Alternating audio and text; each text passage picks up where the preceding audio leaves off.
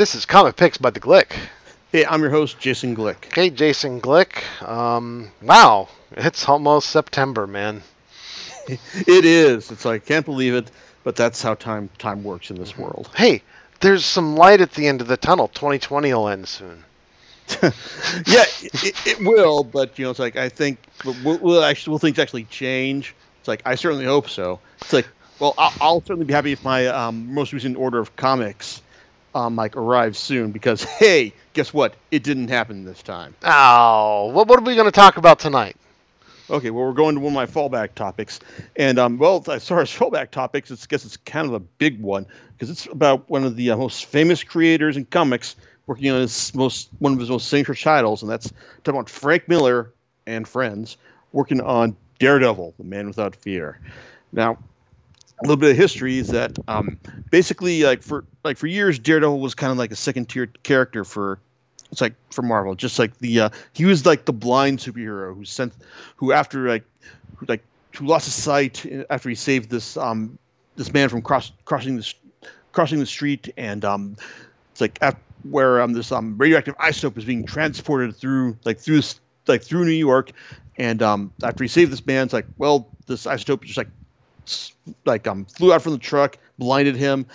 But turns out that Murdoch got enhanced senses as a result of this exposure. So even though he lost his eyesight, now he had enhanced touch, tastes, hearing, and feeling through and that allowed him to become a superhero like Daredevil, the Man Without Fear, and also Marvel Universe's foremost attorney as well, because his dad was Battling Jack Murdoch, a 2-bit boxer who basically didn't want his son to become a punching guy like him. So he said, "Yeah, so you're gonna study, do good in school, and make something of yourself." And so Matt did, and he became a lawyer, and he basically became the one lawyer that all the more well. If Daredevil isn't available to defend you and you're a superhero, well, then She-Hulk will. But really, it's Daredevil who's everyone comes to, really. But even though he was his series ran for was running for a good long while before Miller came on board, he wasn't there wasn't really any big definitive Daredevil type epics. I mean, yeah, sure, creators like Stan Lee and Wally Wood had worked on him, but Daredevil was just kind of a B-list character and all. You're not going to see Daredevil headlining a second series in addition to his main title anytime soon. Yeah, but then then the early 80s, writer Roger McKenzie was doing his thing, and then halfway through his run, he got a new artist, a guy by the name of Lanky Frank Miller, who Marvel advertising your typical bombastic fashion and saying hey, this guy is gonna go places and all.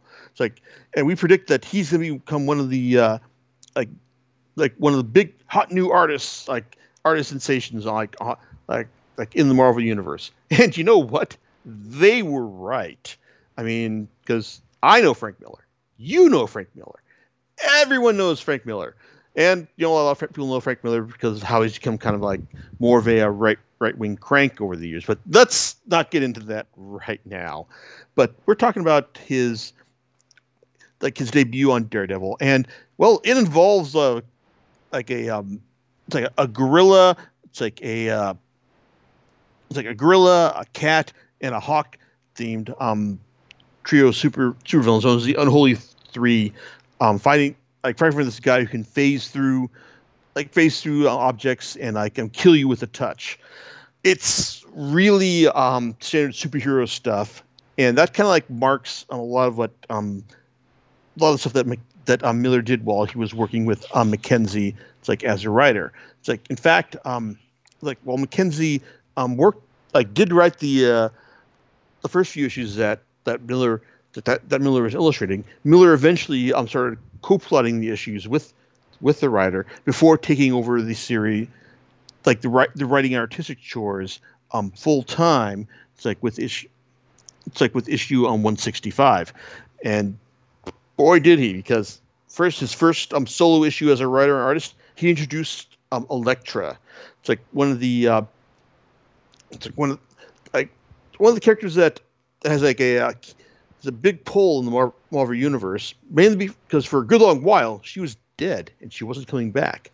But before she died, well, she was introduced as a as a Greek ninja, it's like and bounty hunter who also happened to be Matt's Matt's college girlfriend. In fact, Miller made a lot of key additions to Daredevil's mythos that have stuck around like through just about every run that has followed. I mean, in addition to Elektra, it's like he also introduced the the hand, the evil, the evil ninja cult that has like menaced Daredevil and lots of other like Marvel heroes.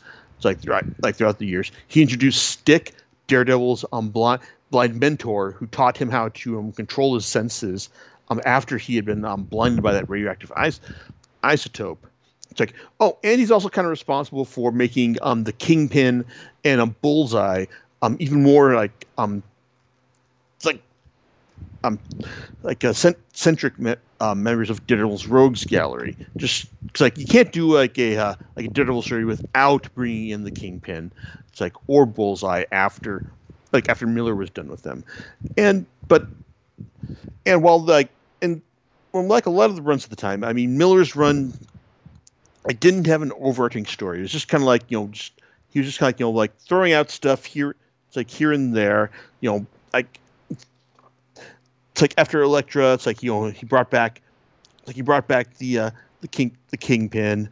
It's and then and he also had him mixing things up with Ben Urich, the Daily Bugle reporter who figured out Daredevil's secret identity. It's there was a lot of stuff that that's familiar. It's fun, but the main reason I think that Miller's run kind of stands out a lot as one of the defining runs of the character is that, well, it's not that it's more grounded, but it's just it's just that much more mature, for lack of a better word. And if you hear me say what Frank Miller, it's as a mature, it's I'm writer artist. Pull the other one, Jason. No, it's I know what you're saying, but the thing is that that Miller's hard-boiled noirish approach. To Daredevil. I mean, no one's gonna look at his stuff and mistake it for grounded, real world drama. But it was, but it did attack the characters with more sophistication, and intelligence that had come before. I mean, looking at I am working off of the Daredevil omnibus by Frank Miller and Klaus Janson, and this basically collects all the stuff that Miller did in his initial run, on the character. And looking at the initial stories from Roger McKenzie, which is just basically fairly standard superhero fare, in the sense that Daredevil does find himself going up against a lot of familiar villains. I mean, even Dr. Octopus shows up here, but after Miller shows up, I mean, the tone changes. I mean, even if and the only major guest stars we get are Power Man and Iron Fist, and even then they're just treated as just a couple of guys who are just here to bodyguard Matt Murdock. So it's I can see why this resonated, in the sense that basically took this character that was just hey, just another superhero and all, and made him feel just a bit more real, made his character made his adventures just come off as that much more dangerous, I guess. I mean, where you've got this is the run where it starts with him fighting off some animal themed superheroes, and it ends with him playing Russian roulette with his arch nemesis. It's in a hospital.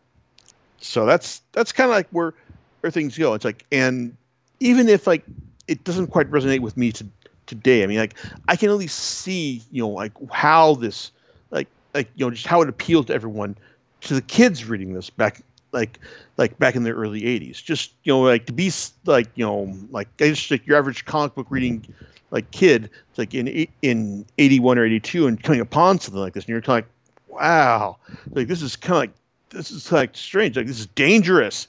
This is like farm, like this isn't like the kind of stuff that Spider-Man gets into. It's like every month, and that's kind of, I think, the appeal of of this run. I mean, as it is today, it's like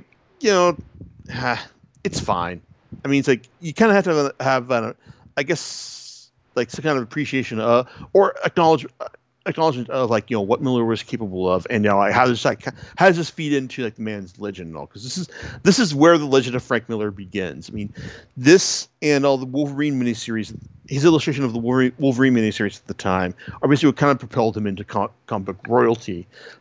And then from here went Ronin, came The Dark Knight Returns, and just like throughout the '80s, like Miller was just kind of churning out masterpiece after masterpiece, like left and right. And even though I think that I will definitely agree that Miller's worth has thoroughly like fallen off a cliff over the years. I mean, he's kind of like, it's worth knowing that it's only in the sense that like, what have you done for us lately? It's like, I mean, Miller like hasn't really been able to like recapture anything closer to his glory days in recent memory. I mean, yeah, he'll still get just to do stuff like Superman Year One, which I haven't bothered with because I've heard it's just not all that great. But back in the '80s, it's like his sensibility, like his noirish, hard-boiled sensibilities, it's like, and willing to push the content envelope, resulted in a lot of works that definitely resonated a lot. It's like with the comics readership, and his run on Daredevil, was so resonant that whenever he wanted to come back to it, Marvel basically said, "Yeah, sure." So his initial run on Daredevil was only like part of his like association with the character. I mean, he's come back to Matt Murdock like several times since then.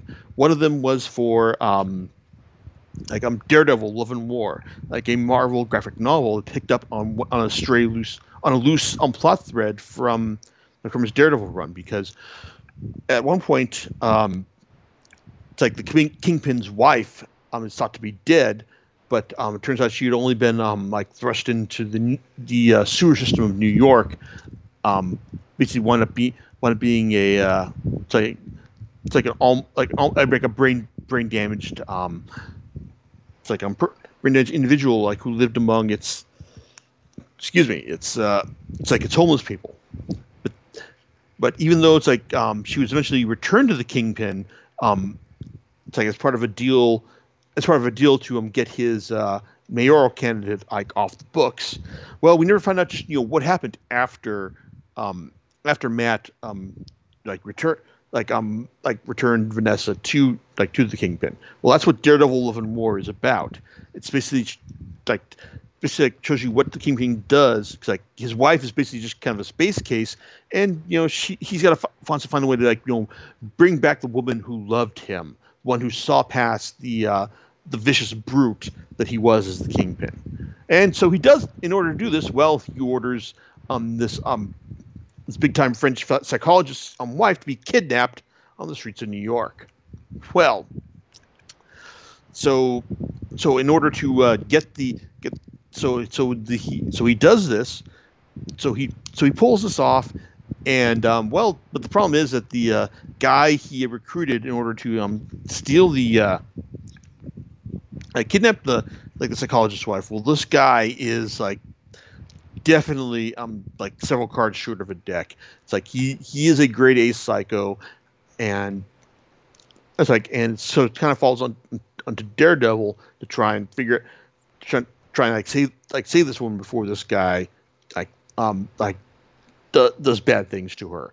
It's like, and that's only half of the story. But the problem with the writing here isn't that it's I mean, like Miller does a good job of like generating like this suspense and like getting you to feel like getting you to feel for like the kingpin side of things for like a term, or just like bringing you into the like the crazy hitman's like mindset.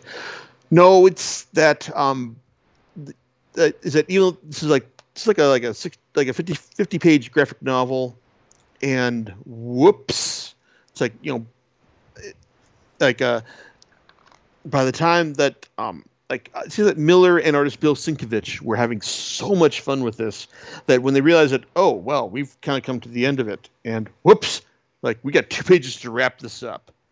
So it's like even though it's like there's like lots of great art here. In fact, like, this is a more of a showcase from Sienkiewicz's talents. It's like in how he can just like draw a hugely oversized kingpin, and so they can feel like he's kind of how the kingpin like feels. How you look at this guy and think he's a big, huge, imposing figure, and Sienkiewicz captures that imposing look of the character. It's like immaculately on the page. In fact, if those of you familiar with like Into the Spider-Verse, and you look at like that version of the Kingpin, you think, dude, why is this guy so big? And you think, no, you look at Sienkiewicz's take on the Kingpin here, this is why he's so big. Like they were just like drawing on that directly for that film, I swear to God. But it's a graphic novel that's like you can more appreciate for as a showcase for Sienkiewicz's talents rather than the story itself. Problem is, you can only get it if you're willing to it's like buy the Daredevil and Elektra Love and War hardcover, which is out of print, and it contains Love and War and Elektra Assassin, which is an incredible work that I thoroughly enjoyed rereading like over this past week. But that's not really a Frank Miller on Daredevil type of story. In fact, I actually wound up having to rebuy that story when I picked up Elektra by Frank Miller and Bill Sienkiewicz, because, well, if I wanted to read Frank Miller's hardcover graphic novel Elektra Lives Again, well, my choices were either to pay like $50 to read it by itself, or pay like $50 through Amazon to to read it like in this hardcover collection, which normally runs $100. So this hardcover edition will also collects like Elektra Assassin, but also collects Bizarre Adventures 28 and What If number 35. Bizarre Adventures number 28 is a black and white story featuring Elektra as she takes on a contract to kill this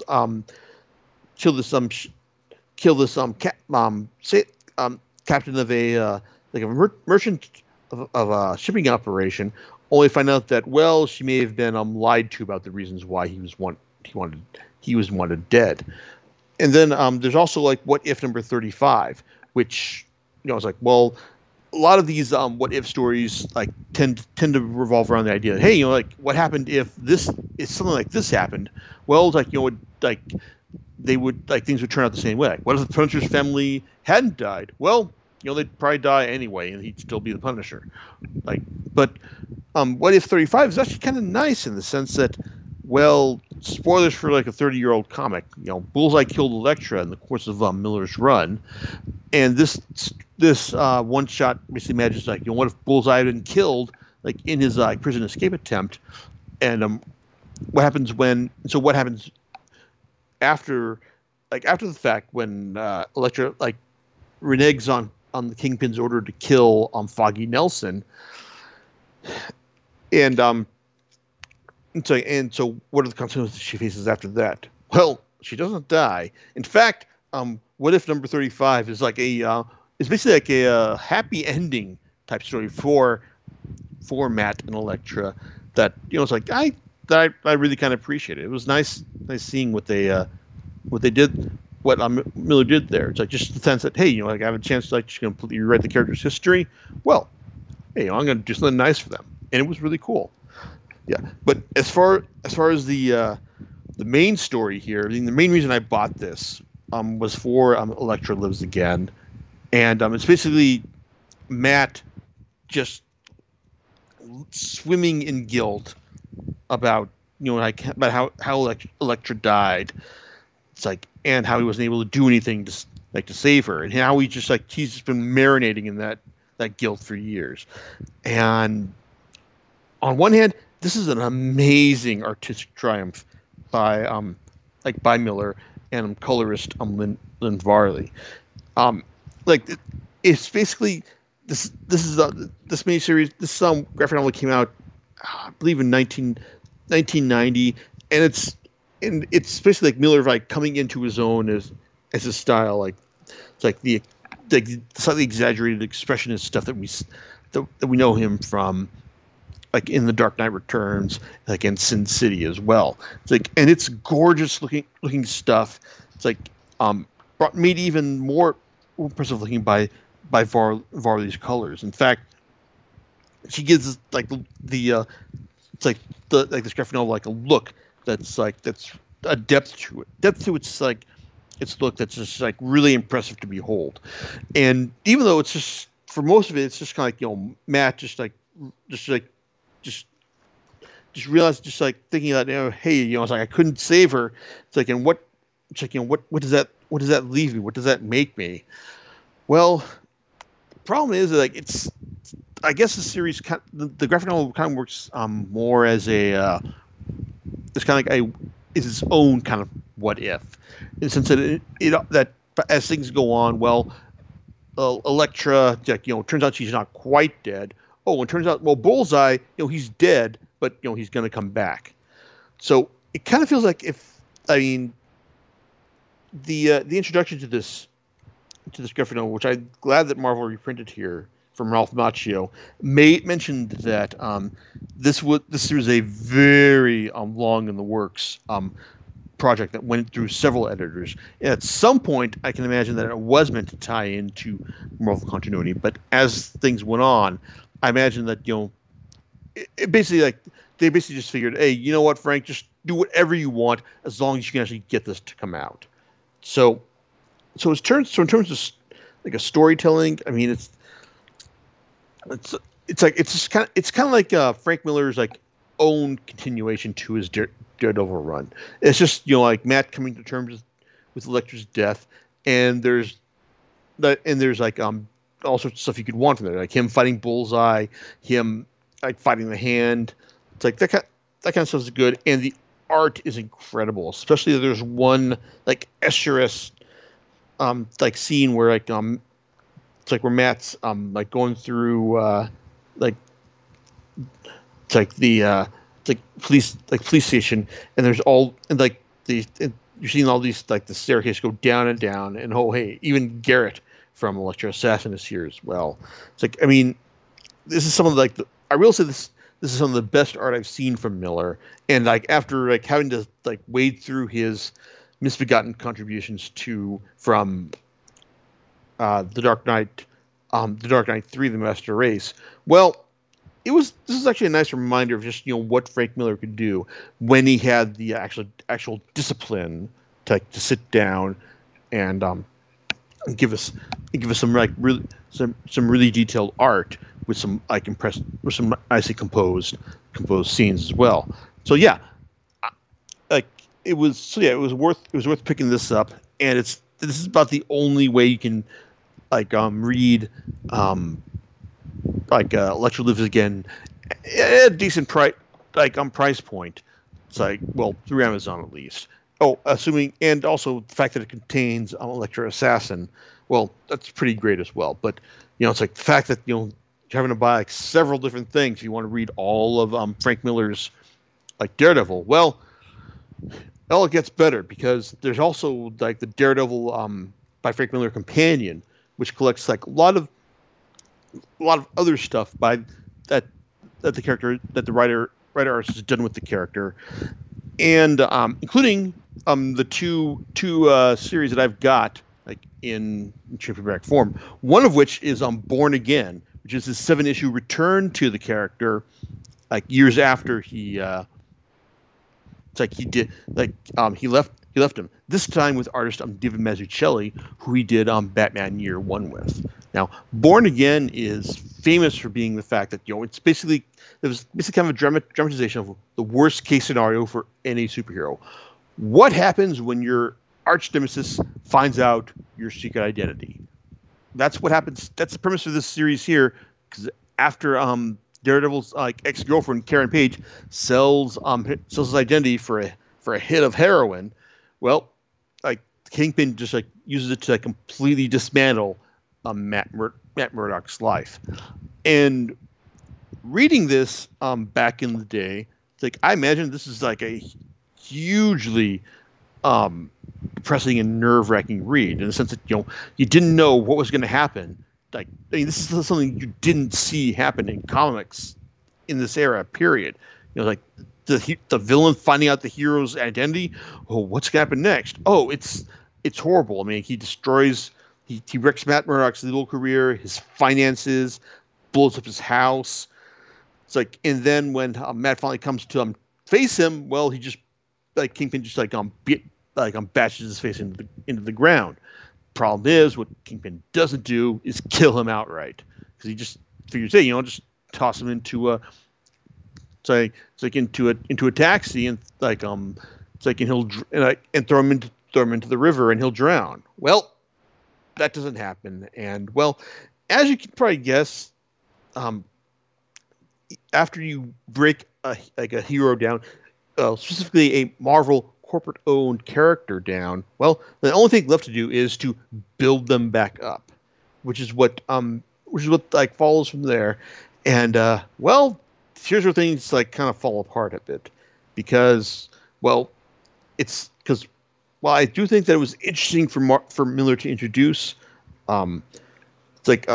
Matt's mother to the to the world mythos, because all we knew up to this point was just hey, his mother left, and and his dad, Battling Jack, raised him himself. So we got a big introduction to the canon there, and we got another one as well. We got Nuke, a drug crazed super soldier who does all the U.S.'s dirty work for them. He kind of reads Miller saw Rambo: First Blood Part 2, and thought man, this is such bullshit. Here, let me go and make my own version of how Rambo would be in real life. And it's kind of ridiculous in the sense that, okay, so Matt's life has been broken down and he's getting back up. Oh, and here's this drug crazed super soldier coming in to take out New York. And oh, hey, Captain America shows up as well. So it's kind of a team up story too. It's it's just kind of ridiculous. I mean, the first couple issues are pretty solid, and Mazzucchelli's art is spectacular throughout.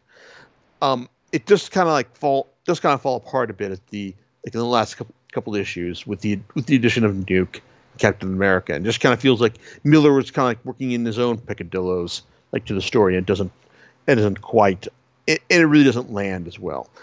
So, but what does work better is Daredevil, the Man Without Fear, which is his retelling of Matt's origin with artist John Romita Jr. And now I like Romita Jr.'s work. Some people may say that he's gotten looser and more exaggerated. It's in a less appealing way over the years, but I still think he's a solid artist. I'm looking forward to seeing his what he does with Bendis on these current issues of Superman on the Superman title.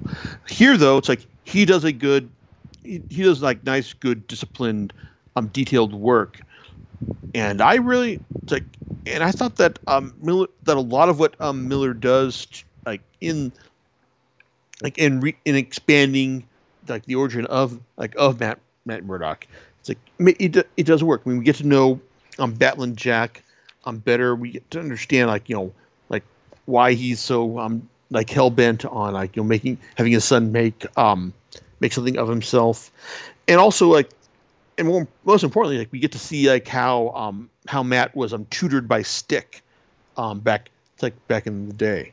It's like and it's like and it makes perfect sense.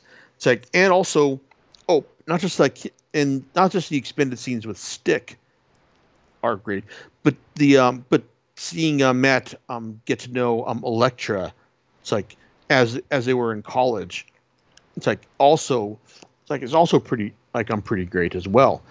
It's like I I really didn't have a lot to dislike here. It's a nice expanded story that takes advantage of the extra length given to it to give like a proper definitive take on the character's origin.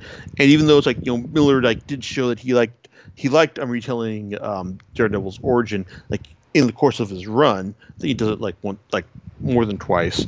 But here in The Man Without Fear, it's a good cohesive story that does a great job of of informing the character. It's as you know him today. So this is a lot of this is like good fun to read. It's like and even though I think that Miller's like I said I think that Miller has kind of lost his touch in recent years, and at best these days what he can give us is kind of like more entertaining than awful than like outright entertaining. But rereading his work on Daredevil has more or less like made me realize that hey, it's like he did like lots of great stuff with the character back in the day, and it's like and even if like he's kind of lost it. It's like what he's delivered like in the past is still worth reading. It's like even though it's like it may be kind of pricey, well, it's like it's still worth a shot if you worth a look if you find it's like if you can find it it's like for cheap or just whatever. So there's the Daredevil by Frank Miller and Klaus Janson omnibus. There's Elektra by Frank Miller and Bill Sienkiewicz. There's Daredevil and Elektra Love and War. It's like Love and War like has a cover price of $30, but it's probably going to set you back a lot more since it's out of print. The Elektra omnibus also is $100, but Amazon sold it to me for like $50. I found the Daredevil omnibus by Miller and Janson for like $65 at Comic-Con one year. So maybe it's like I don't know. It's like cheaper. Born Again and The Man Without Fear are part of the Daredevil by Frank Miller companion. So, and that I can't remember how much that is, but I don't know. It's like if you can't find those two volumes at a reasonable price, maybe just look that up. So there you go. So Daredevil by Frank Miller and Friends. It's like I enjoyed it. It's like it was a good look back through the old days. It's like, but I think you do have to have kind of an appreciation for old school Marvel to really get into. It's like, so what about you, John? How much appreciation for like old school Marvel do you got in you? There's a place in my heart for old school Marvel, absolutely. All right. So you can't, I can't really fault it, and I would say, it being out of print and all. You've got some options. There are options, outside of going to eBay and trying to find maybe another seller on like Amazon or something like that. You can always try to go to your used bookstores. Maybe not go to your used comic book stores. Maybe they'll have the higher markup, but maybe a used bookstore if you have one in your area. Even digitally. I've got to check how much like these go for in digital prices, but there you go. And there's the other piece I was just going to mention. But yeah, you're absolutely correct. So that's what I'd recommend. Sounds like you could have a hunt. Some people, like I said, you could go to those like in the area where I live now. They actually do have a chain of the bookstores, used bookstores. And sometimes they don't know what they're sitting on. So then, and I don't know if hunting like at your Goodwill or your other places like that, your thrift stores might, that Your sounds book like offs. grasping at straws and stuff. So, although not impossible, probably not the first place I would be looking for a volume like this. Um, anyway, do you know what you're going to be talking about next week? Well, hopefully next week, after many, many weeks of waiting, I'll finally have my copy of East of West Volume 10, so I'll be able to talk about the entire series in retrospect. But if not, well, I will have to have something else to talk about in the meantime then. You'll have to grab from the fount of many things that you have in your library. So hey, we'll look forward to it either way. We'll catch you next time on Comic Picks by the Glick. All right, laters. Bye.